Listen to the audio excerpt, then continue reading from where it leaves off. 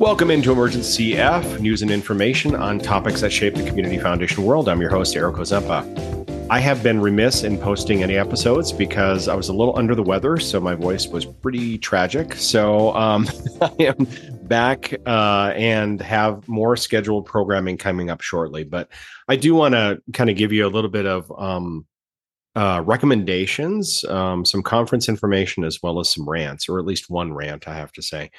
First of all, my recommendation is this wonderful podcast that somebody told me about at the Council of Foundations conference. And it's just one episode. I mean, you certainly could listen to this podcast. It's really interesting. It is actually inactive now, so they haven't kept up with it for a long time. It is called Future Perfect, and it's called Donors from Beyond the Grave. And if you're interested in perpetuity, donor intent, I highly encourage you to listen to this because it's really fascinating what can go wrong and what has gone wrong for some of the intentions that people put in their estate plans or other mechanisms to avoid changing with the times. So I just really encourage you to check that out. Again, it's Future Perfect and it's Donors from Beyond the Grave, and I'll have a link to it in the show notes. My second is wanted to talk about conferences. So we got a lot of conferences coming up, and I think it's really exciting to see people get together and really enjoy networking. And there's some really great content coming up. The AdNet conference, I just want to have you hold the date. As an AdNet member, this is a fantastic conference. They haven't done one for a while, and so the conference is going to take place in March 18th. Through the 20th of 2024 in San Antonio. So if you're doing your budgeting process right now, I'd encourage you to put that in your budget. AdNet is a fantastic group if you're in the development space or want to learn more about community foundation roles, responsibilities related to development. It is fantastic. So I just wanted to give you that heads up. Also, the KACF conference, the Kansas Association of Community Foundations conference, while it does specifically, reside in Kansas, I want to encourage you that the attendance is from really across the nation, as well as there are global participants too, as well. That is going to be occurring October 18th through the 20th in Wichita, Kansas.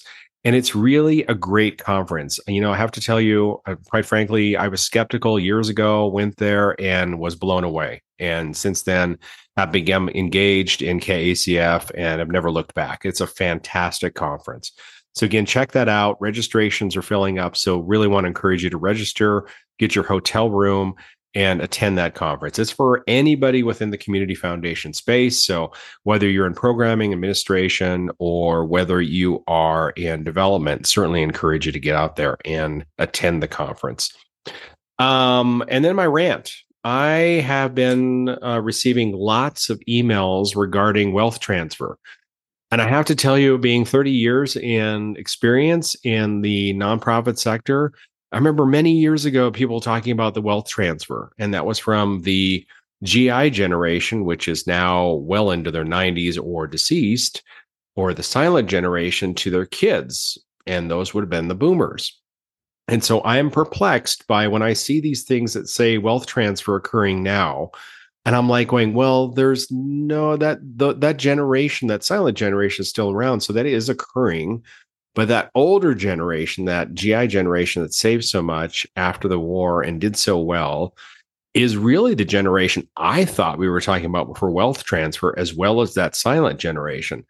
And all of a sudden, I'm seeing it kick down to younger generations. And it's really kind of blowing my mind because I'm a leading edge Gen Xer. So, of course, I have a lot of angst anyway. But and so somebody else, certainly they're not passing on yet because they're only a year older than me and they'd be, 59. And that's not happening for many years. So I'm really perplexed. If somebody wants to chime in about this and debate me, I'd certainly love to hear it. emergencyf@gmail.com. But again, it's causing me, I'm really perplexed about it because as I was told many years ago, the GI generation, silent generation were the wealthiest generation to walk the face of the planet. And they were going to leave a lot of money to their kids, generally speaking. But those kids were leveraged a little bit more. They had been exposed to obviously debt and credit cards.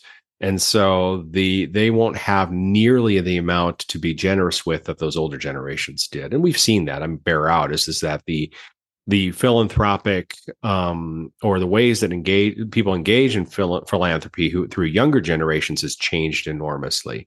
The older generations would just, you'd send them a piece of mail and they would just trust that the organization was going to do well. They had at their heart that they were going to trust particular organizations to do the right thing and spend the money wisely and that sort of thing. And we're just seeing many more challenges with younger generations. That's not bad. It certainly just changes the picture of things. So I just really wanted to do that rant, and I certainly would encourage anybody to get with me about that and tell me that I'm wrong.